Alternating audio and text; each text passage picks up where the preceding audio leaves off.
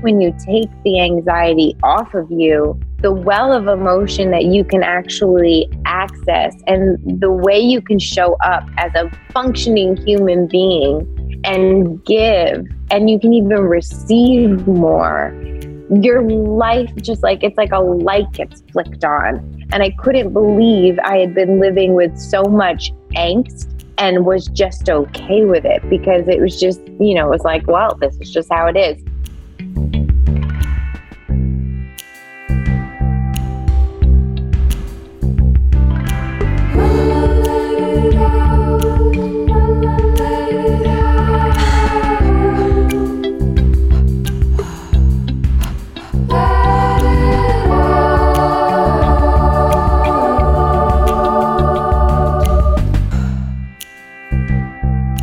Hi, welcome back. Thank you so much for being here. If you're new, welcome. I'm Katie.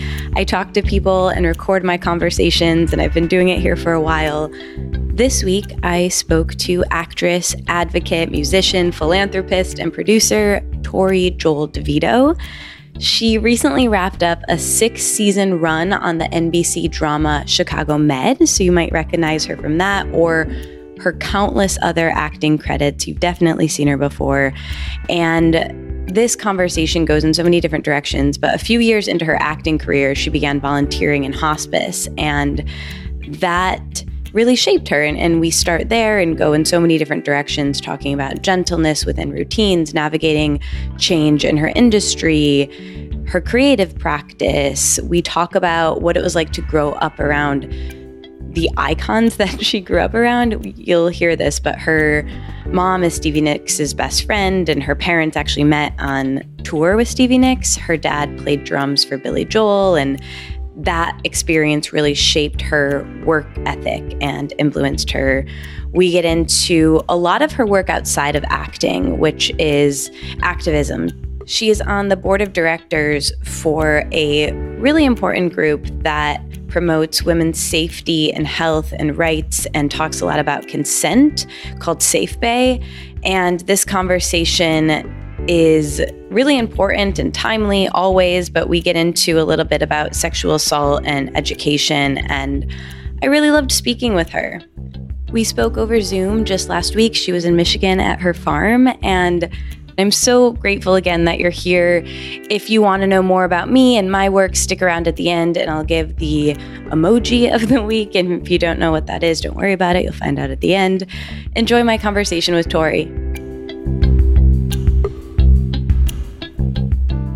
Thank you so much for being here. So you mentioned that you're in Michigan. I'm so eager to hear about that. I grew up in Michigan. I'm from there, and You did?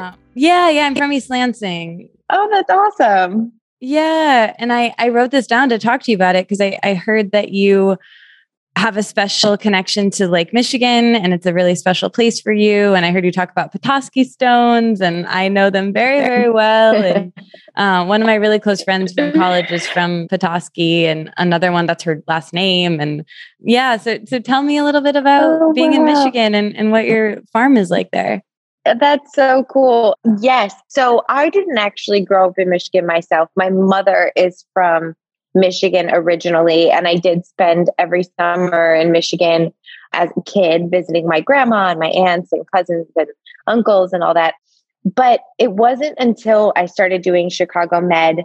My mom had gotten a place in a different part of Michigan than I grew up, and it was closer to she actually lives on the water, on the lake. And I just would go there. It's a 2-hour drive from Chicago. And I would go there, and I just felt such a spiritual connection to Lake Michigan, one that I never knew I had. And then I went to this crystal shop in town, and I found the Petoskey stone, and it just became such a calming stone for me. And I just fell in love with Michigan. And I even though I grew up coming here so much, I don't think I realized how beautiful Michigan is until actually kind of recently. So I ended up buying a farm here, and I love it so much. I'm not here nearly as much as I'd like to be, but whenever I do get to come, it's like a little haven, and I love it. I love it. I feel such a connection to it. I love hearing that. It's so funny. I had like a work call this morning with someone from Ohio, but he was saying his wife grew up in Michigan and we were talking about how it's a pretty underrated state. It's such a beautiful state. And obviously, people know about the Great Lakes, but I feel like there's a lot of, when you live on the coast, people talk about a lot of other places, and it's such a gem of the Midwest. I was happy to hear you felt connected to it, my home. Yeah. Which, to be honest with you, selfishly, I kind of love it. I'm like, that's fine. We can keep it like this. Not everybody needs to come. Yeah. We'll cut this But no, it's wonderful. Yeah. So you grew up in Florida. Have you always felt connected to places? Sort of. I mean, I grew up in New York until I was 10. And then I moved to Florida and spent 5th grade until I was 18. And then I lived in LA for 20 years and have fortunately got to travel for work all the time. So I love exploring new places. And I feel like every time people ask me like, oh, where do you live? I'm like, I don't know. Literally almost like everywhere right now. I don't know. I don't live in like one place, but the only other place I really felt truly like connected to, I feel really connected to England, and I feel really connected to the countryside in France. Every time I've been to those two places, I'm like, I've definitely been here many times before. I don't know when exactly, but I feel so connected. I think that's so cool. My friend Lacey talks about that a lot.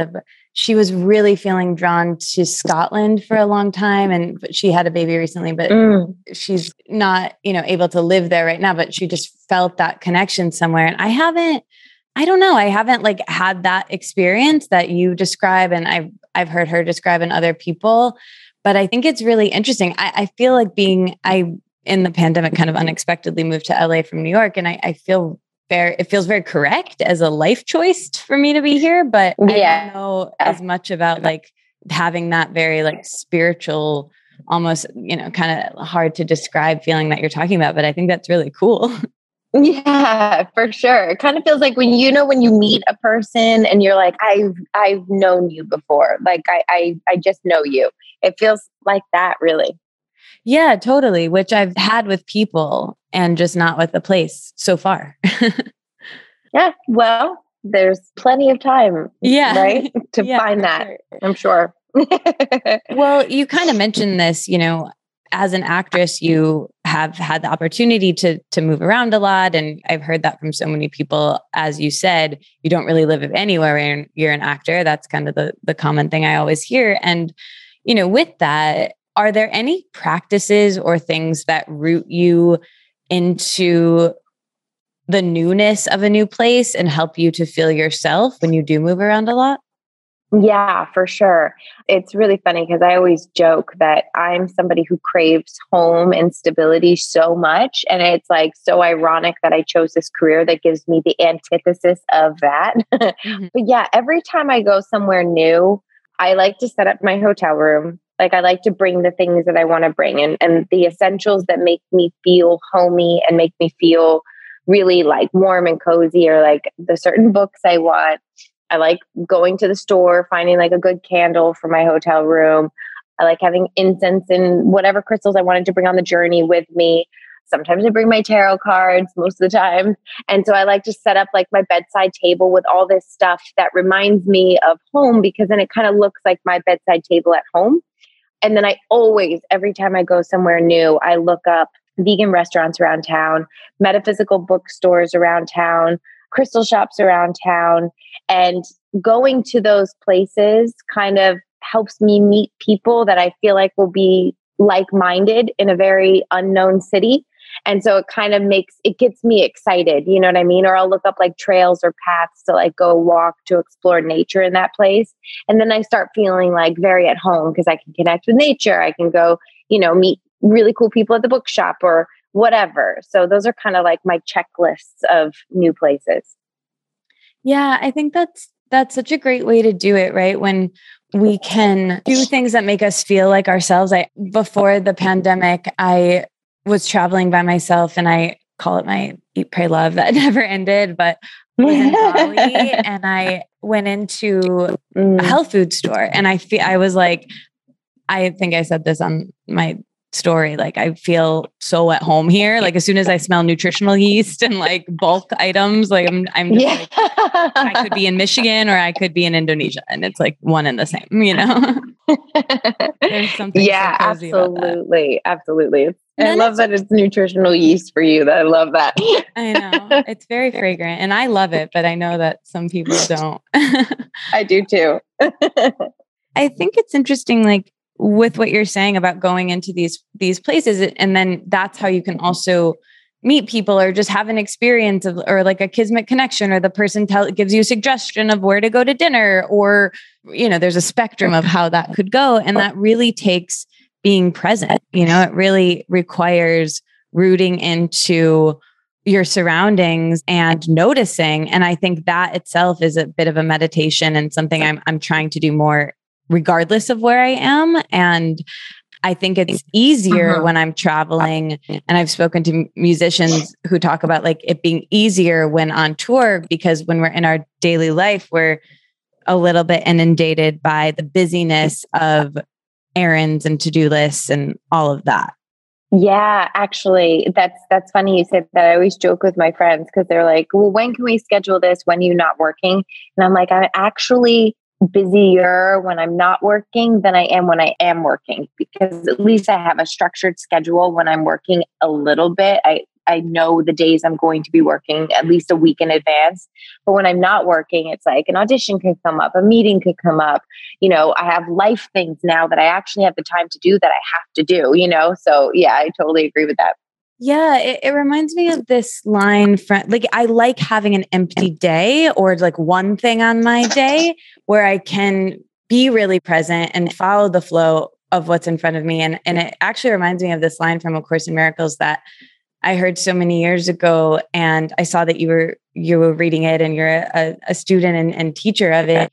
And so I'm curious if this tracks with you. It's something, I'm not even going to get it correct, but it's like, where would you have me go? What would you have me say? And to whom?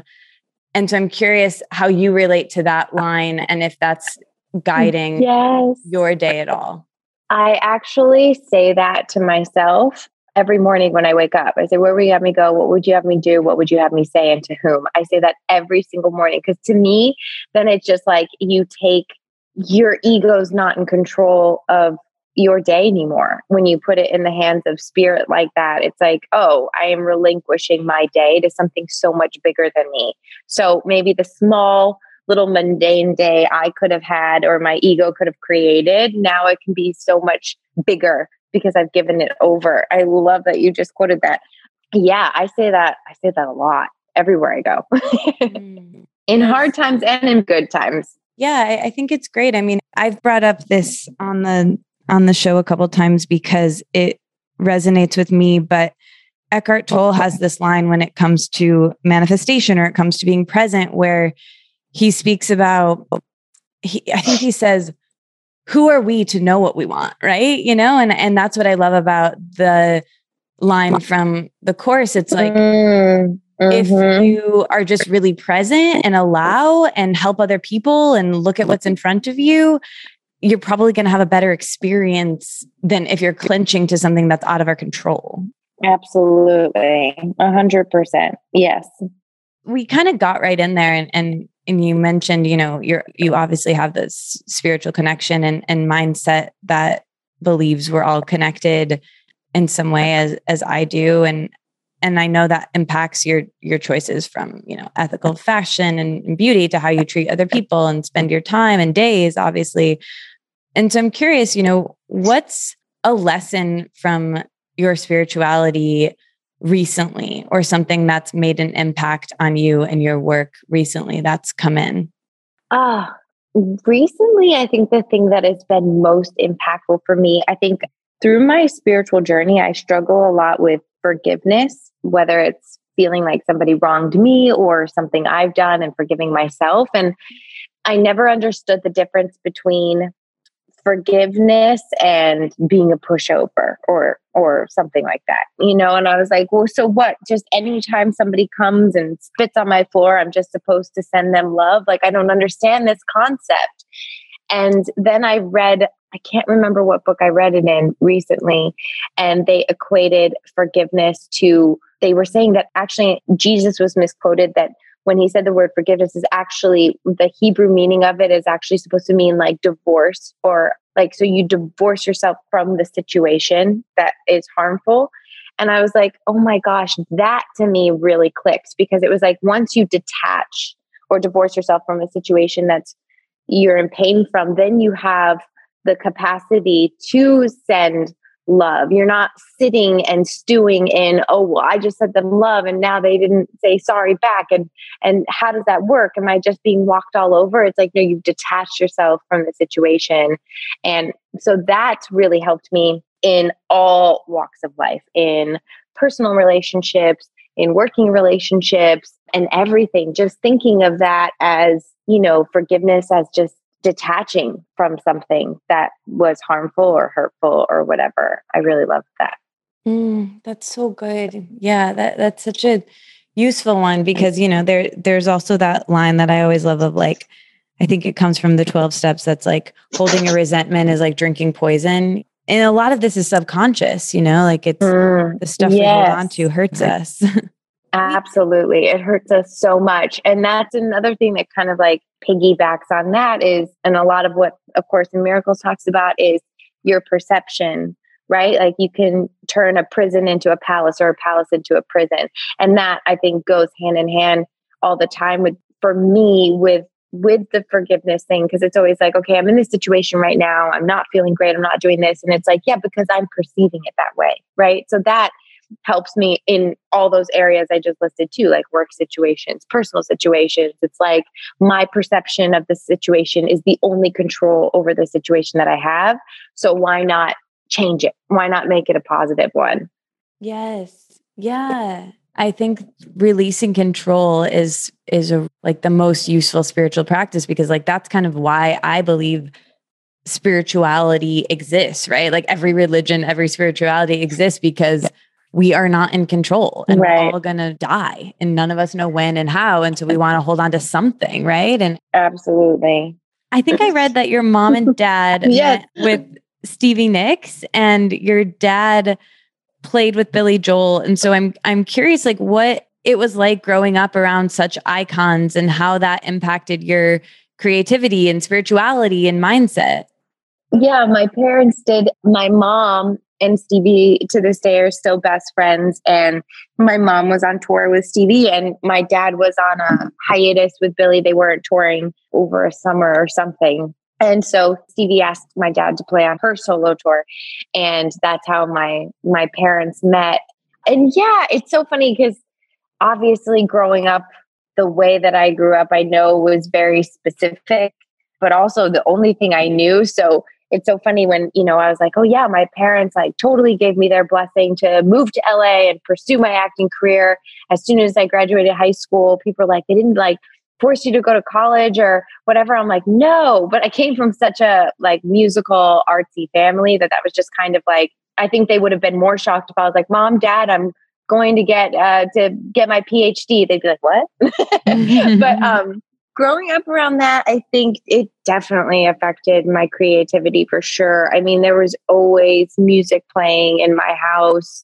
My dad was always playing somewhere. I was always going to shows. I actually started playing violin when I was 6 because Billy had a violinist during the Stormfront tour. It was the only time he had a violinist. And I fell in love with watching her. And so I asked my parents if I could play. And then I started taking lessons. So that kind of really catapulted that. And then it kind of like, I think that upbringing really helped when I started my career because I was really young. And when you're starting your career, when you're in the middle of your career, especially in this business, you're around a lot of different egos and a lot of different people, some negative, some positive.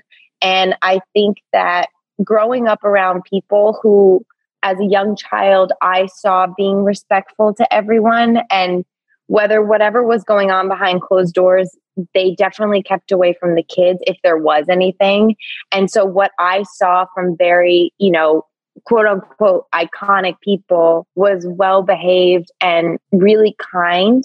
And so I think when I started this business, I was like meeting a lot of people who weren't as kind. And I was like, wait a second, what? I grew up around these people who sell out stadiums and stuff who I didn't see acting this way. Like, what? So it kind of like right then and there, like very quickly made me decide, like, I am not going to fall into this path. I am going to always treat people with respect.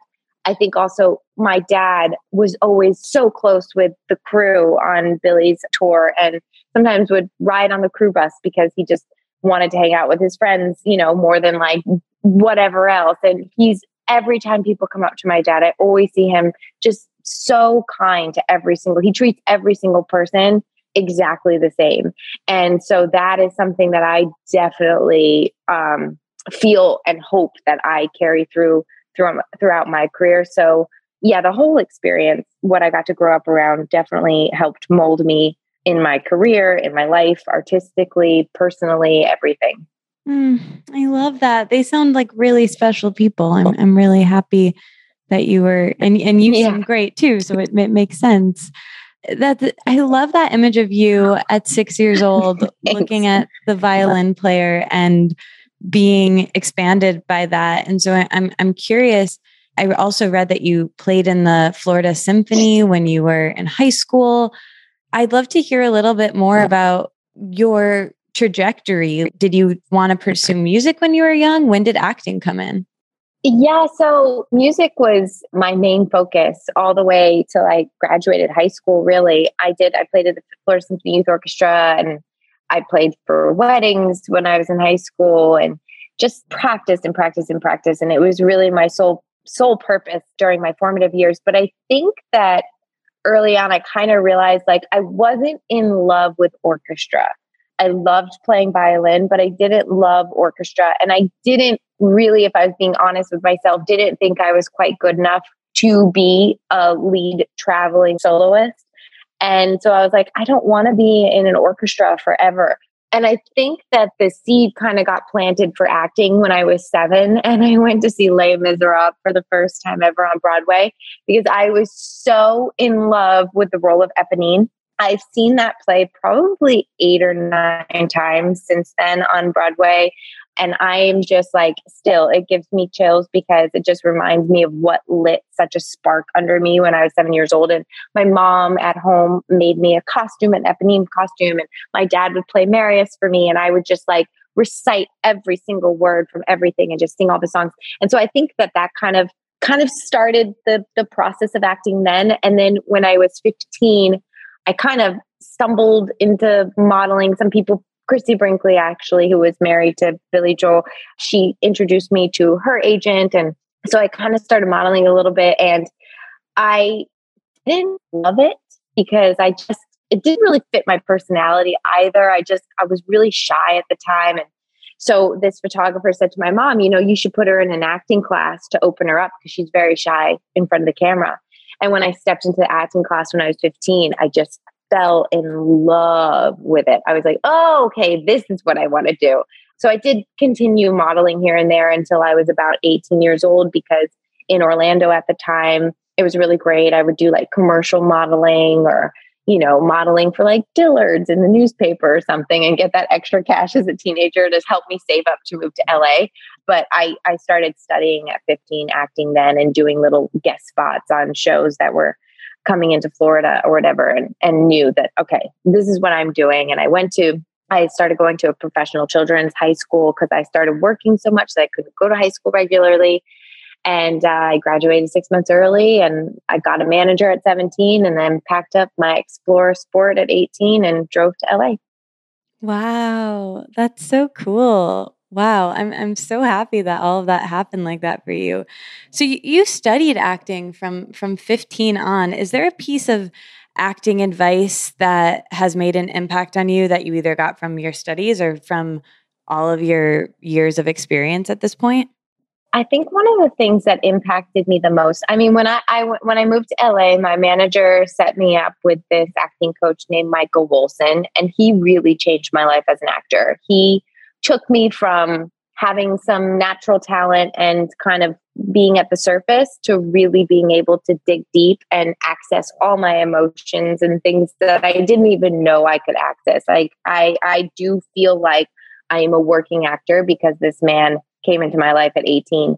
But one of the things I feel like I recognized in his class and even in the classes in Orlando is I saw so many people that I felt like had so much natural talent, or some people that didn't have much natural talent, but then sometimes the people that didn't would work, and sometimes the people I felt did wouldn't work. And I realized that honestly, work ethic is probably the number one thing I think that really makes people successful.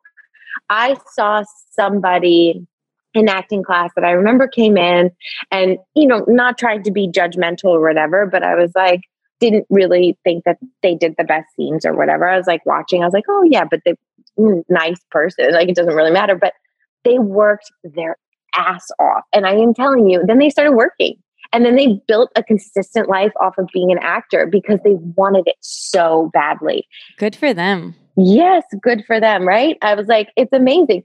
And I think moving to LA at 18 and now I'm 37, I've seen so many different waves of actors come in.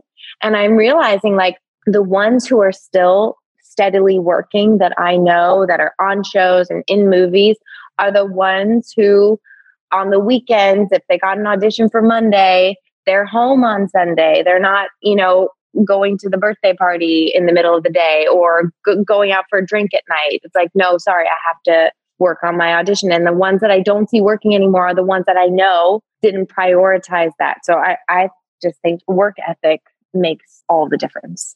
That's such a good one. And it's so translatable to literally any industry. And I've been actually thinking about similarly, Joan Didion has a line in one of her essays about essentially like spending more time alone and developing a craft. And I've been feeling like I need a lot more of that, like just to parse through things. You have to be alone. And to your point of like not saying you can't go to the birthday party and turning things down. And it's easier to do that when you know what you are saying yes to and you're excited about something. That's such a translatable one. Thank you. Yes, I actually love that you said that because the yes thing is so important. You have to make sure that you are saying no to things because your yes is so big. Because then I got to a point where I was really alienating myself from certain family functions or friend functions and things like that, and felt like I was starting to become a little too alone. And I was like, okay, wait a second. Like, I love my career, but this doesn't feel like a huge yes anymore. I didn't have to not go, leave Thanksgiving early because of this. This audition didn't even actually mean that much to me. I'm just so trained now. So then I had to kind of recalibrate my yes and go, okay, so life now is a huge yes for me too, and my personal relationship. So is my career. So how do I meld that, really tailoring it to you? Yeah, that's such a good point too. I feel similarly. I had like a big moment of understanding that a couple years ago when a relationship ended, and my mom said to me something like, the work will always be there, the people won't, and really reprioritizing. And I think I overcorrected after that. And I really, became a bit boundaryless with friends and socially, which was good, especially when you're moving to a new city. But I think now I'm craving, coming back to center a bit or trying to find a bit of both. Sure. Yeah. It's always moving. Yeah. Well, with that, things are always coming in and out. And I'm curious, how do you lean on your practices and tools in times of transition or times of change? It's funny you say that because I used to get really stressed out kind of moving all around. And, I had said to my energy healer that I work with, her name is Janet Raptis. I had said to her, I was like, it's so stressful because I feel like I'm never home. And, sometimes I leave my crystals at home or my cards at home and this and that. And she was like, everything you need, you have. You can go outside and literally touch a tree and say a prayer and you're there. You can take your shoes off and walk in the grass. Or if it's winter and you can't do that, you can literally just sit down and meditate. Or if you don't have time in the morning while you're taking a shower, you can pretend the water coming down is golden light that's protecting you for the day and say your prayer in the shower and you are good. I have to remind myself that everything I need, I already have. These like tools and things that we use and stuff, it's just like an enhancement. It's so fun. But really, you already have all those tools inside, which was a great, like, I was like, oh, that's awesome. Great. Yes, that's so good. She sounds incredible. I really, this show is called Let It Out, and I wrote a book that came out a couple of years ago. It has the same name, and the book is about journaling, and the topic, obviously, of the show is these, long form conversations, which are just meant to your point, to Janet's point. It's the answers are within you. They're you listening, and you and me. Like they're in us.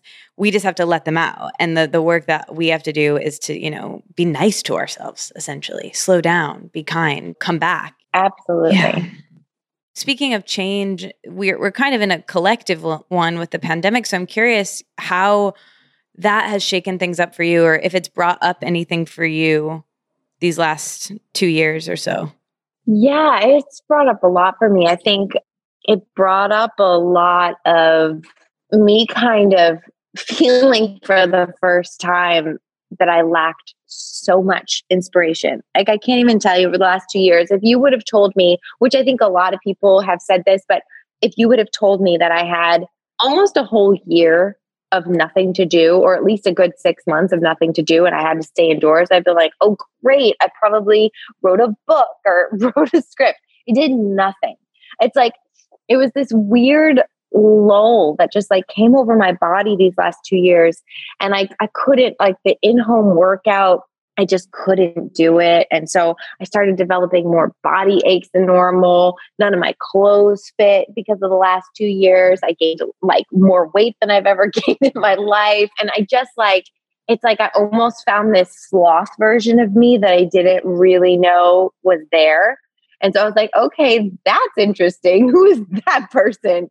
And so, yeah, these last 2 years have definitely been challenging. And I think now, I got off my show in May was when I finished it. And so a lot of my actor friends over the last 2 years have kind of acclimated to this whole taking meetings and auditions over Zoom. You're not seeing anybody in person. And I'm just kind of getting my feet wet with it now because I didn't have to do that because I had a job. Thank God.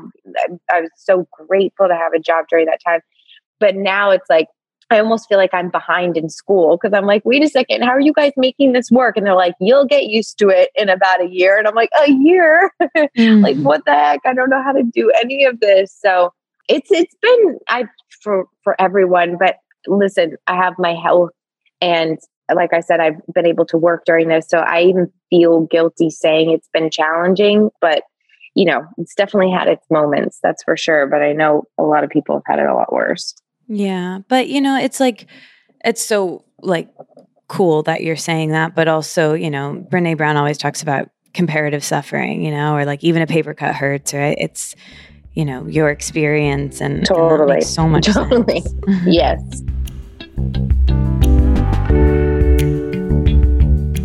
This week's episode is brought to you by Native. I am truly thrilled. My friend Christine gave me some of their deodorant a couple years ago, and I've never smelled better. It's incredible. I love it so much. This might be the time to rethink some of your personal care products and find one with really simple ingredients, and that's what Native is.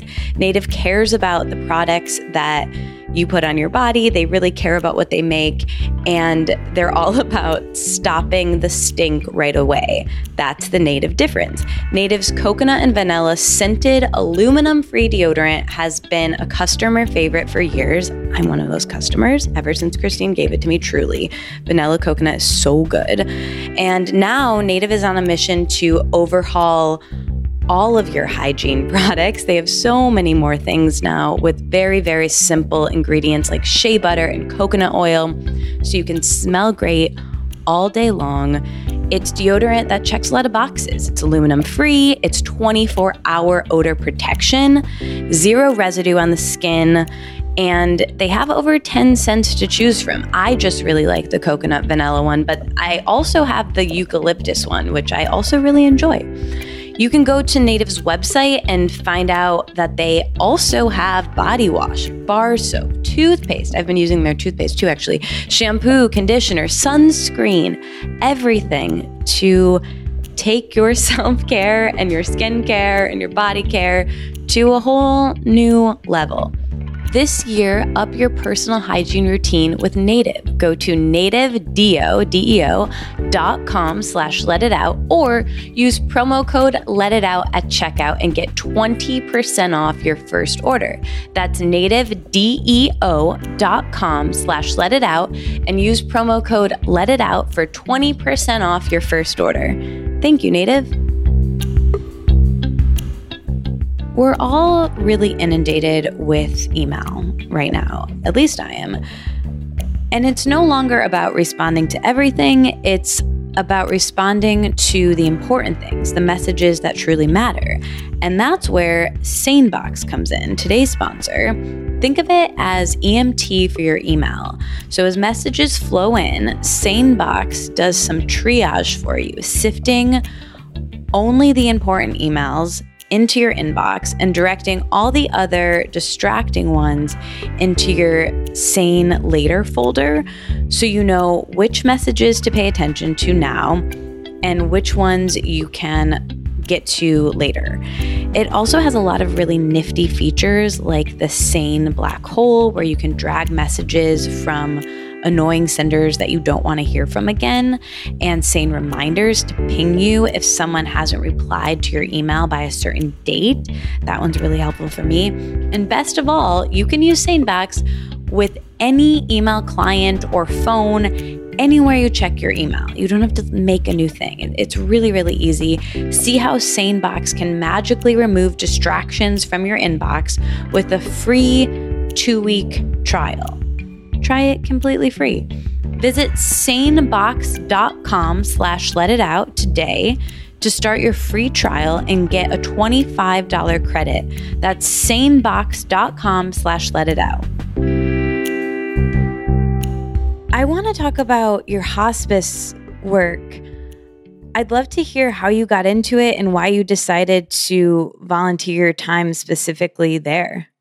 Yeah. So I swear, I'm sure you know this too, things just come in when they're meant to come in. I think I was 24 and I was working on my first, like, really kind of big series that I felt like people, like I was doing a TV show that I felt like, oh, wow, people are really going to see this. And so I was so excited and I thought that that would give me so much happiness. And I remember being on set and really feeling like very depressed, because I was just in a soundstage every day with reconditioned air, and there was a lot of negativity on that set and a lot of people that I really kind of struggled having to be around. It was a lot of energy that I was taking in, and I was like, whoa, this is kind of nuts. Like, I don't know if I'm made for this. Like, I love acting, but I just don't know if this business is for me. I think, I do have a really tough skin, and I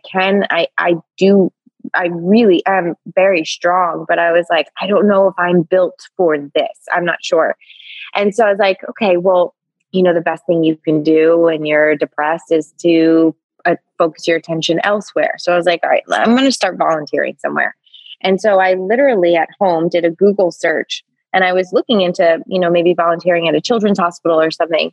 And I put in children's hospital, and the first thing that popped up was hospice. And I had never even actually heard of hospice. I didn't know what it was. And so I clicked on it and I read about it, and I called them, and they were like, oh, we only do a training like, certain, like once every 6 months or something, but we happen to be starting one this weekend. Do you want us to sign you up? And I was like, yes, please.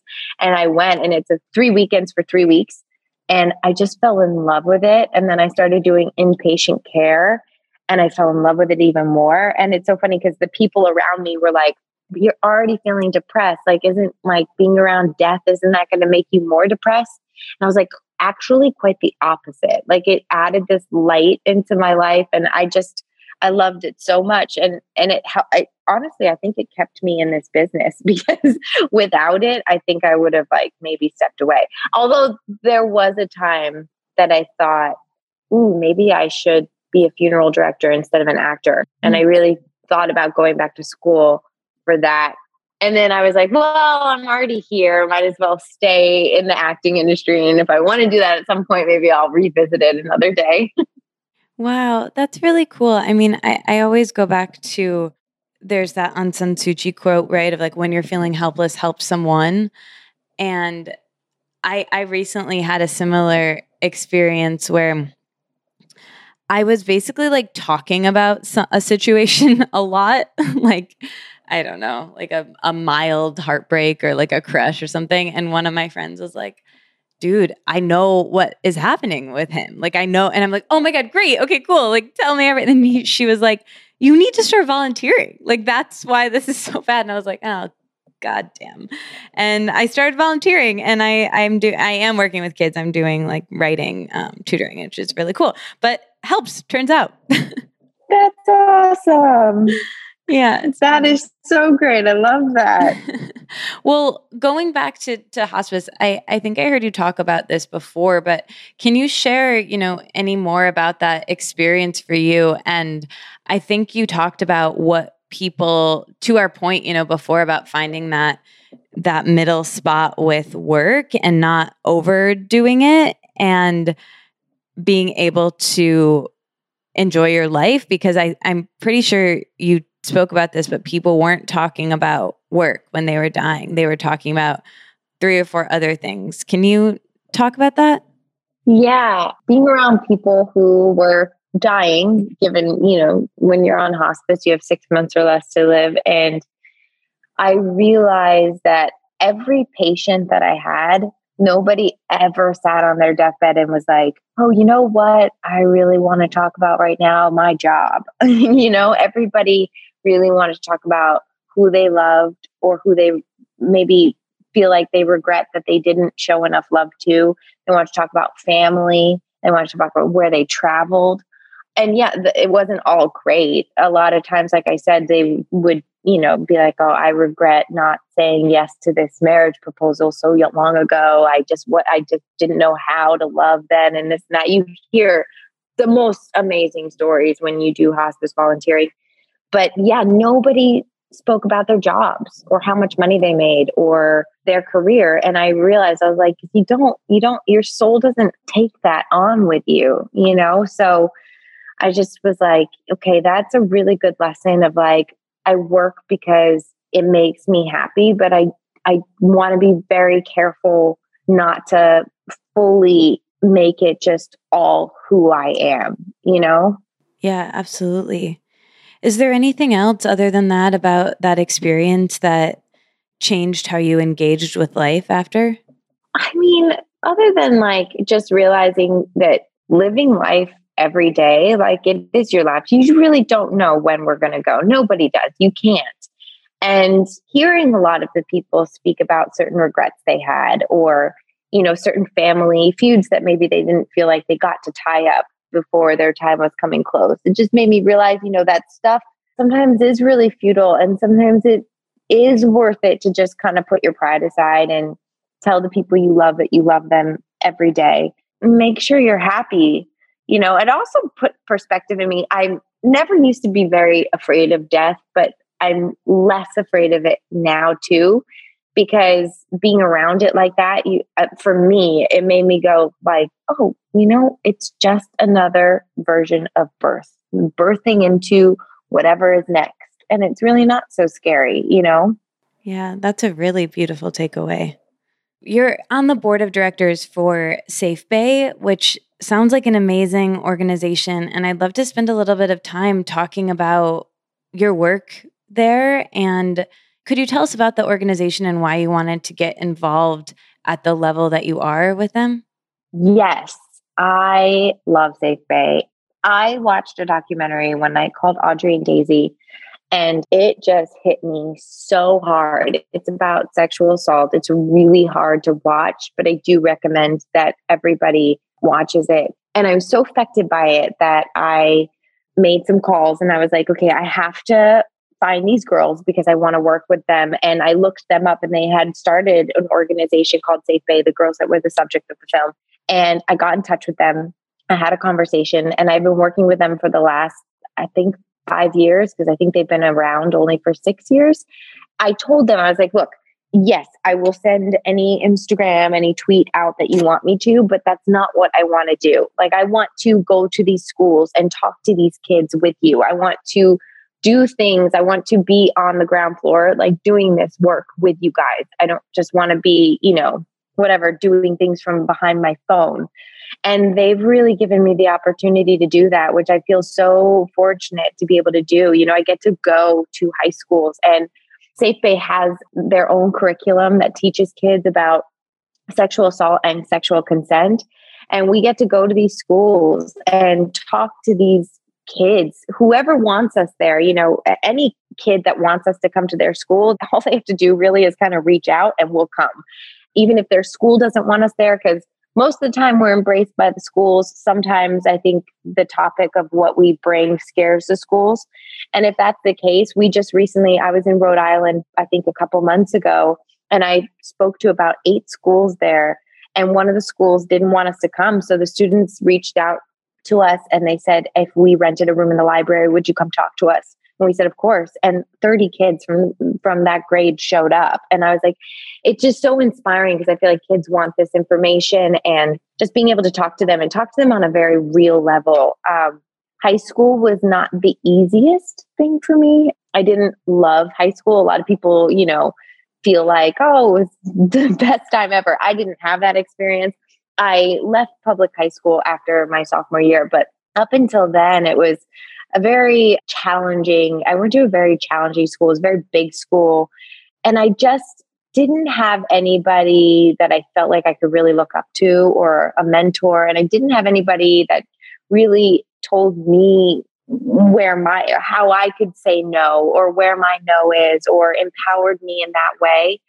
And so I feel like I just really, really struggled during my high school years.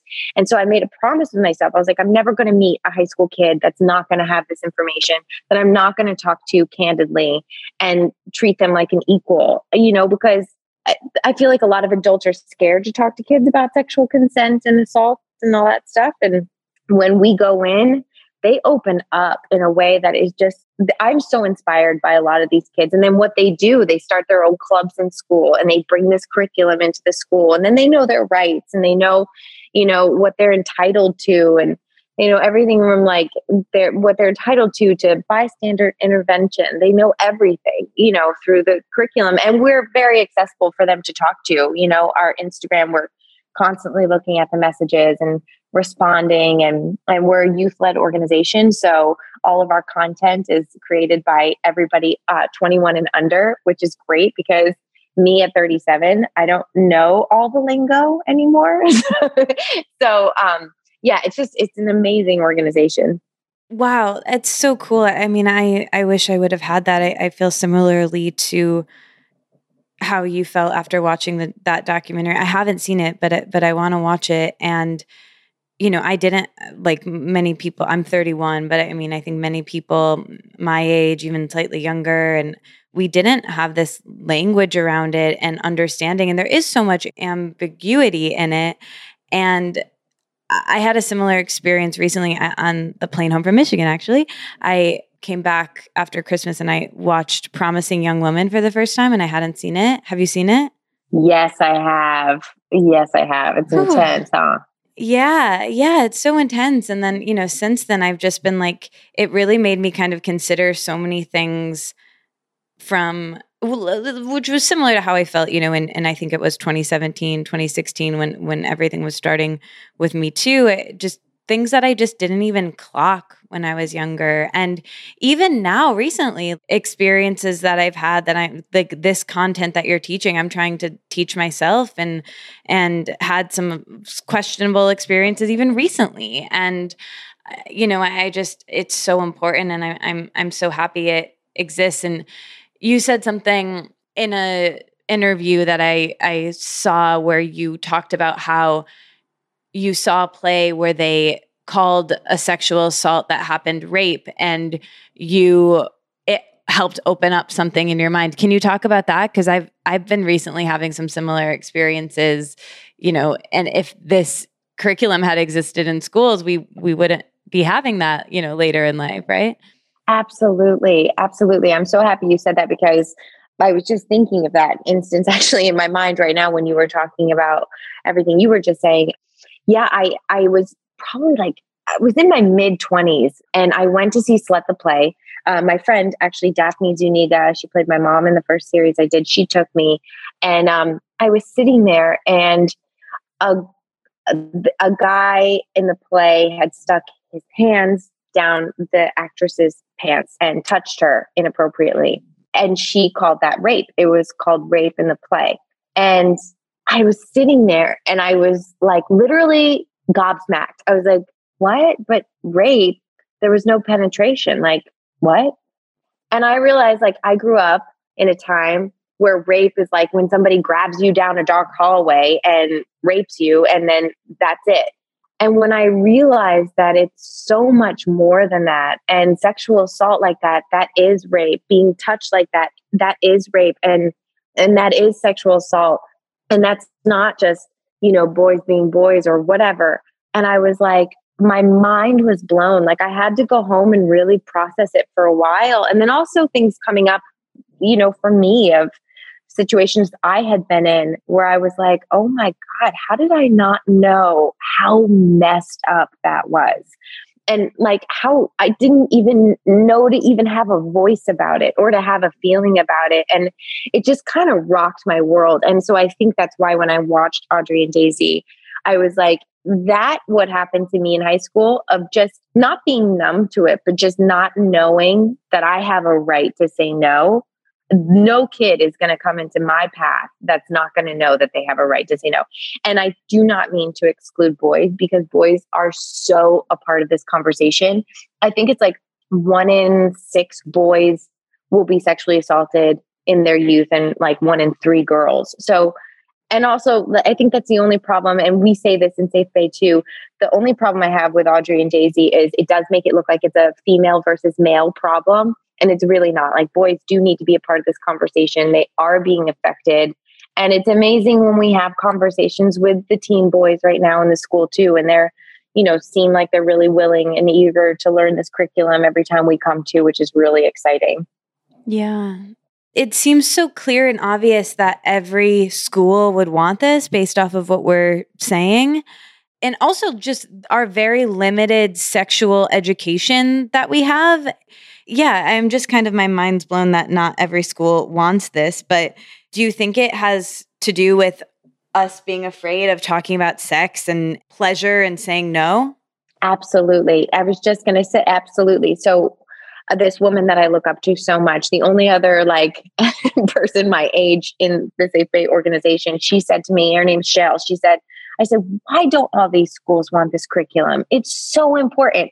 And she said, because if you talk to kids about sexual assault and consent, you also have to talk to them about pleasure. And not many adults want to do that.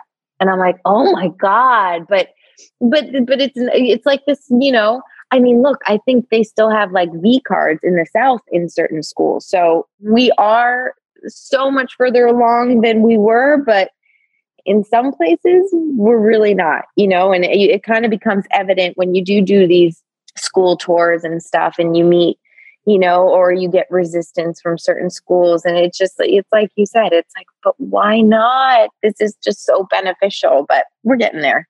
Yeah. It really bums me out because, like I said, I even had an experience very recently that it's okay. And I'm okay. And I processed it with my friends and therapists, and it's fine. But the muscle isn't really built for me. I kind of knew when it was happening that it wasn't really something I wanted to be doing, but it was happening. And I was an active participant up to a certain point. So there was a lot of nuance, and I didn't really have the language, and it just became something I didn't really want it to become.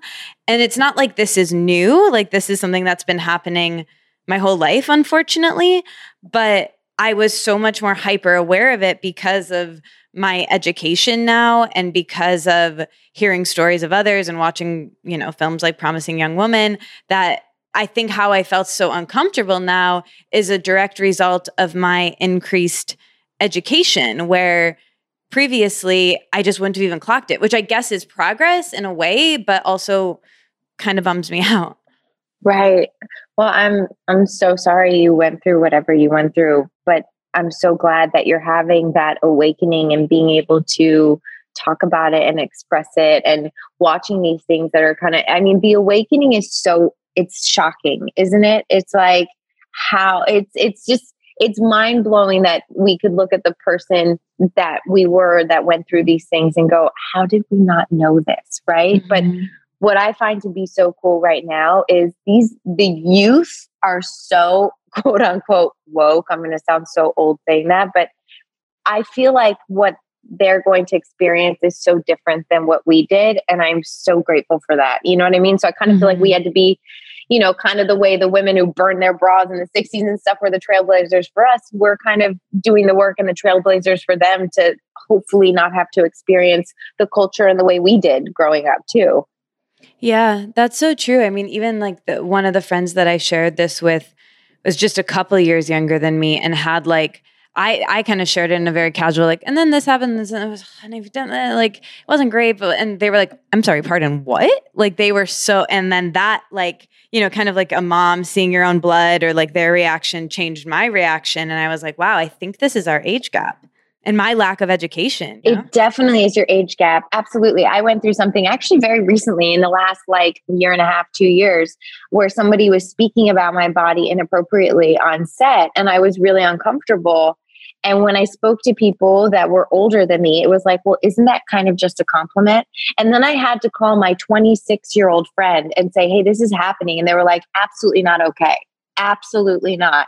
And I'm like, how am I getting my wisdom from, my youngest friend versus like everybody older and wiser that I've meant to talk to? But I was like, it made me sad for the people that I did talk to that said like, isn't that a compliment? Because I was like, we're just so conditioned to think that that's so ingrained in our brain to think that if, I'm walking down the street and a guy comments on my ass that I'm supposed to be like, yay. You know what I mean? It's right. Like, no, that's not. But like we said, the younger generation, they get it. They're getting it. And they're teaching us right now too. Yeah. Yeah, absolutely. I want to touch on mental health, which is related to this, and anxiety. And I'd love to hear you speak about the connection between, anxiety and creativity and connectivity and productivity. I co-host this second podcast with my close friend, Serena Wolf. It's called Spiraling. And we, in that, go over we talk about what we're spiraling about. We also talk about anxiety triggers and being able to identify them, as well as tools and coping mechanisms. So I'm curious, when you realized you were anxious and what are some of your coping mechanisms and ways you work with it now? Yeah, I think my anxiety kind of started when I was in my teens, for sure. I started realizing that I didn't realize it then, but I realized it looking back now. Like my anxiety, my OCD came out with cleanliness. I had to share a bathroom with my sister, which sounds so silly. And she's just the complete opposite of me when it comes to that. And I used to get these panic attacks if I felt like things weren't tidy. And I didn't know what a panic attack was. And I didn't know what OCD was. And now looking back on it, I do. And so when I got older and I started getting these weird, I shouldn't say weird, but these things that would just bother me or send me into spirals, or I'd feel like so out of control. And then I'd just be paralyzed on the couch or have this like crippling anxiety, like I couldn't do anything. I was like, I got to a place where I just didn't know really what to do with it. I was like, oh, this is just part of my life. And I would joke, I'd be like, well, the anxiety is like doing cardio. It keeps me fit. Or like, I'd be like, well, the anxiety makes me a good actor because I can just cry on the drop of a hat.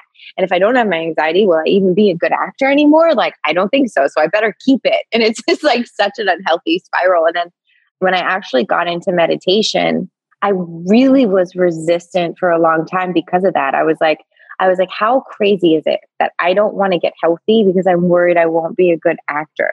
I was like, that's ridiculous. So I started meditating And then I realized that actually, when you take the anxiety off of you, the well of emotion that you can actually access and the way you can show up as a functioning human being and give, and you can even receive more, your life just like it's like a light gets flicked on. And I couldn't believe I had been living with so much angst and was just okay with it, because it was just, it was like, well, this is just how it is.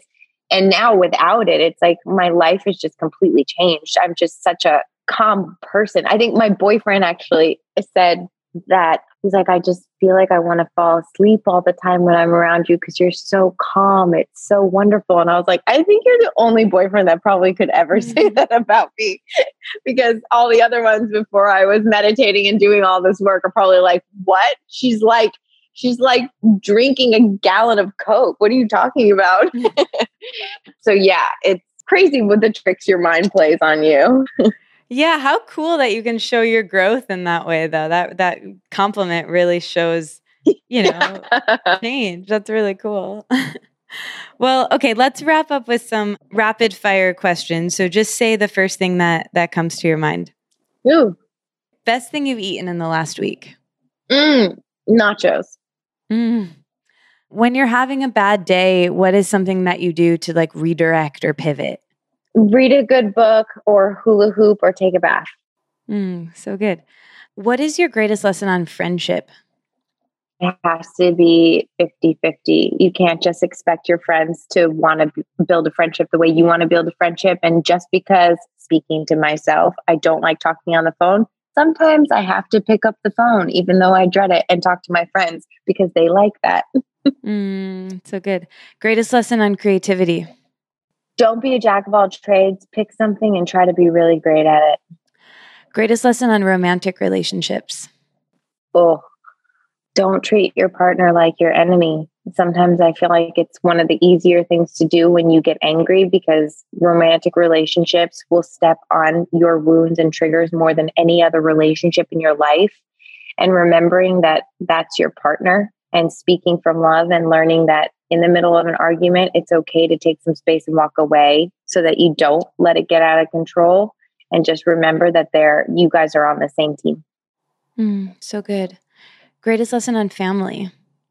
That unconditional love in the family is really important. And it's okay sometimes if you feel like you don't like certain people in your family, as long as you show up and love them regardless, you can work through the liking part. Yeah, so good. You have talked about morning routines and being someone who likes having habits and routines in their day. That's something I always ask here, like, first few things you do in the morning, last few things you do before bed. And I heard you say something that really stuck with me, which I love because I don't wake up early naturally. I like the mornings, but it's really hard for me to wake up. And as an actor who has to wake up really early, it's sometimes hard. And so I'm curious, what are some of your morning routines? How are you kind to yourself within that? What are some things you do every morning or evening that are helpful? And just how do you relate to habits and routines in general? Yes. So my morning routine obviously changes with if there's an early wake up, because like you just said, I so wish I was the person that naturally woke up at 5 or 6 or even 7 or 8. I have to set an alarm if I have to be up at night. Okay, let's just be real. I don't know what it is. I could sleep like a teenager. Yes, me too. If you gave me the day, I could sleep till 11 easy. No problem. None at all. I was like, shouldn't I have grown out of this already? Same. But, when I do have the day to just do what I need to do, or if I don't have to be anywhere till late, I do love waking up, meditating first thing. I read my Course in Miracles workbook lesson for the day. I meditate. I love to write in the morning. I'll do like 3 pages at least after meditating. And then I like what I'm doing right now actually is I finally want to actually get through the entire text of the course. I've never gotten through the entire thing. I've always gotten like halfway through and then stopped. So I'm reading a chapter a day for 31 days because there's 31 chapters. So I've been doing that every morning. And then at night, I really love just like unwinding, lighting some incense, taking a bath, going into bed, reading a book. saying a nightly prayer is really important to me. Saying a morning prayer is really important to me. And then if I do have to be up early in the morning and I can't do my morning routine, then like Janet taught me, sometimes I will try to wake up at least 20 minutes earlier so I could do a 20-minute meditation. If I kept hitting snooze, then I will do a routine in the shower where it's like the golden light just like washing over me. And then I'll try to find moments in my day where I can have little breaks and I try to write or read what I wanted to read and kind of try to like fit it in throughout the day. I love that. It's so gentle. Do you still play music? You played on a Stevie Nicks song, which is so cool. I did. Yeah, that was so fun. I actually lost one of my best friends 11 years ago now. And she dedicated that violin part to he and I and had me play it in his honor, which was really, really amazing. Just so beautiful. Yeah. But music is something that's really hard for me. And I try to explain this to a lot of people. Like my co-star on Chicago Med, Nick Gelfis, became like a brother to me. And he's an amazing musician. And he was always like, let's jam, let's jam, let's jam. And I was like, you don't understand. I grew up as a classically trained violinist. Jamming is not in my repertoire. And it scares the living hell out of me because I can play really well by ear and I can read music. But like kind of doing my own thing on the violin is not something I really do. And I feel like it's kind of inhibited me now because I don't play in an orchestra. I'm not playing professionally. And I would love to just pick it up and jam with my friends, but it scares me so deeply. So I do play on my own. Over the pandemic, I met this violinist in Chicago and we did like a virtual duet and I posted on my Instagram, which was really fun. But unfortunately, I've kind of been bouncing around everywhere and moving and all this stuff. And I haven't played in close to a year, which is embarrassing to say, as long as I've ever not played in my life. And I have been looking at my violin every day and she's definitely calling to me and I'm definitely terrified of her, but I just need to pick it up and start playing again. I also went through a shoulder injury, so I actually couldn't play this last year really, but I'm better now. So there's no excuses. It's so interesting as I'm listening to you. So another Chicago and Andrew Bird, do you ever listen to his music? Yes, he's amazing. Yeah, he's amazing. He did the podcast many, many years ago or a couple of years ago.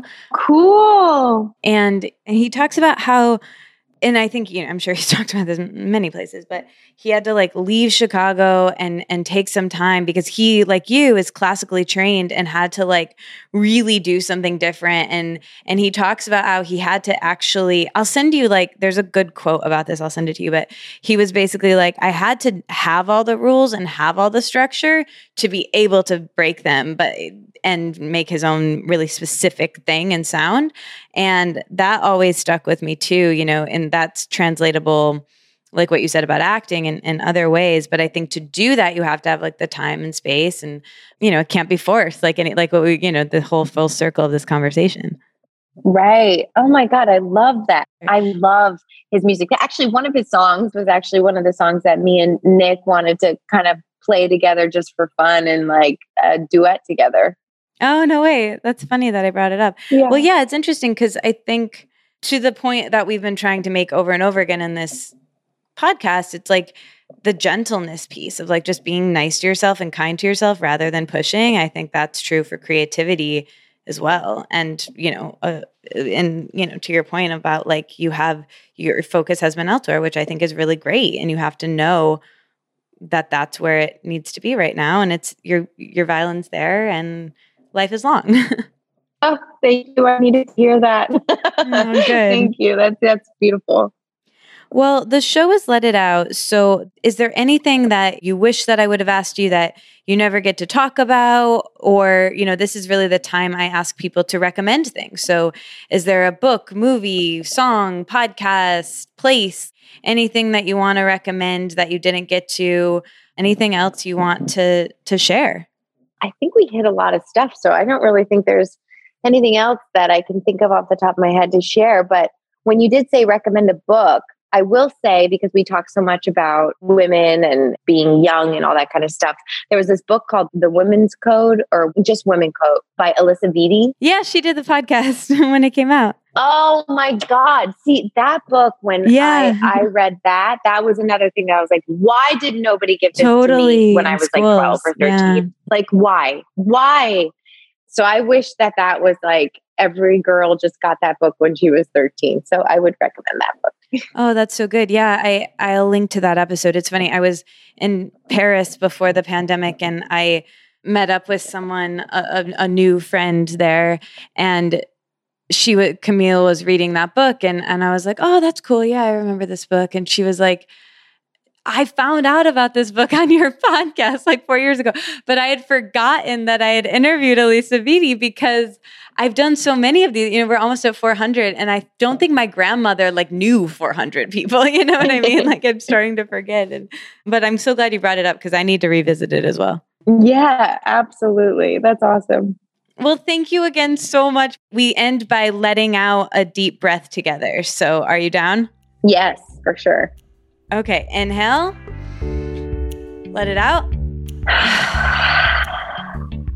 I love that. Me too. Thank you so much, Tori. Thank you so much. This was so much fun. Thank you so much for listening. I really love talking to her, like I said, and I'm grateful that you're here. If you are new, I hope you stick around, linger, check out our really robust archive. There are nearly 400 episodes in there now, and I hope you come back and listen next week. And if you want to keep in touch, I write a weekly newsletter called the Let It Out Letter, which sends you not only the new episodes and show notes, so you don't have to stop and write down all the links that you're hearing about here, but also an essay or something that I've been pondering that week. So if this resonated with you, anything that we spoke about here, you'll probably like that. The link to join will be in the show notes. And for everyone who read my Let It Out letter last week and sent me a message about it, thank you so much. I took a really long time to write that, and I'm happy that it hit you like it hit me. And if you haven't read it yet, or if you're new, it was about nostalgia and crushes and limerence and romantic obsession and intrusive thoughts. And I am really happy that we were able to have that conversation. So if you want more content around that topic, let me know. And just in general, let me know what you want to hear more of on the podcast this year, this season. I really would love to hear from you. I'm at Katie Dalebout on Instagram, and this podcast, Let It Out, has its own Instagram. It's at Let It Out with 3 T's. That's the best way to find out about new episodes when they go up, and other, much like the newsletter, other meanderings from me. And of course, follow our guest on Instagram, Tori, if you're not already. She's really incredible, and let us all know that you have listened all the way to the end. I'm going to give an emoji of the week, which is her favorite emoji. I just emailed her and she told me what it is. It was a real surprise. Maybe she'll clarify why. But you can just comment that on my Instagram, on her Instagram, and on Let It Out's Instagram to let us know that you listened all the way to the end. You don't even have to put any words. It will just be this secret code between us, letting us know that you stayed. A quick housekeeping thing before I tell you that. So the year before the pandemic, it was 2019.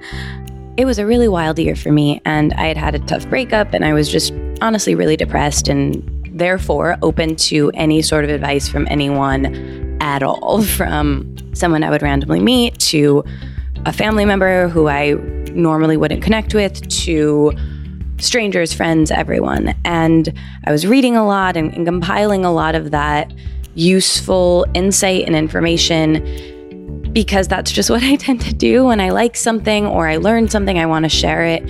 And that's why I think I started a blog so many years ago. That's why I started this podcast. And I got the idea to put everything I was learning about creativity, about process, about procrastination, change, transitions, failure, heartbreak, all into writing prompts, because that's kind of where I tend to put things, is a journaling prompt. I wrote a book about journaling, and also activities and ways to get out of my head and more into the world. And so I created these little online self-study courses called Kits. And maybe you've heard me talk about them before. Maybe you're new here and you haven't, but they're all available right now. And I might stop offering them soon just to make room for some new projects that I want to try and allow space for. But right now, if it's something that you are interested in, if you want to set intentions for the year, I know it's nearly February, but I'm unconvinced that setting an intention on February 1st is that much different than setting an intention earlier in January or really at any time. So we have one about goal setting and changing your relationship to resolutions that, some people tell me they do on their birthday or, on the new moon. It can really be done at any time. We have one about writing, both writing to share and writing for emotional wellness. We have one about interviewing and podcasting. So all of the kits right now until the end of the month, which is very, very soon, are 22% off with the code 22 written out. The link is in the show notes. If you have any questions about any of them at all, let me know. Again, I'm so grateful that you're here. Thank you so much for listening all the way to the end. The emoji for this week is the chick coming hatching out of the egg. That one? That is Tori's favorite emoji. I asked her which emoji she wanted to use. That's the one she said, commented on my Instagram, on her Instagram. I really like it. I think it's cool. Maybe because of her farm and renewing, being born. I think it's pretty cool. All right. Thank you so much for listening. I will speak to you next week and maybe on the internet before then. Bye.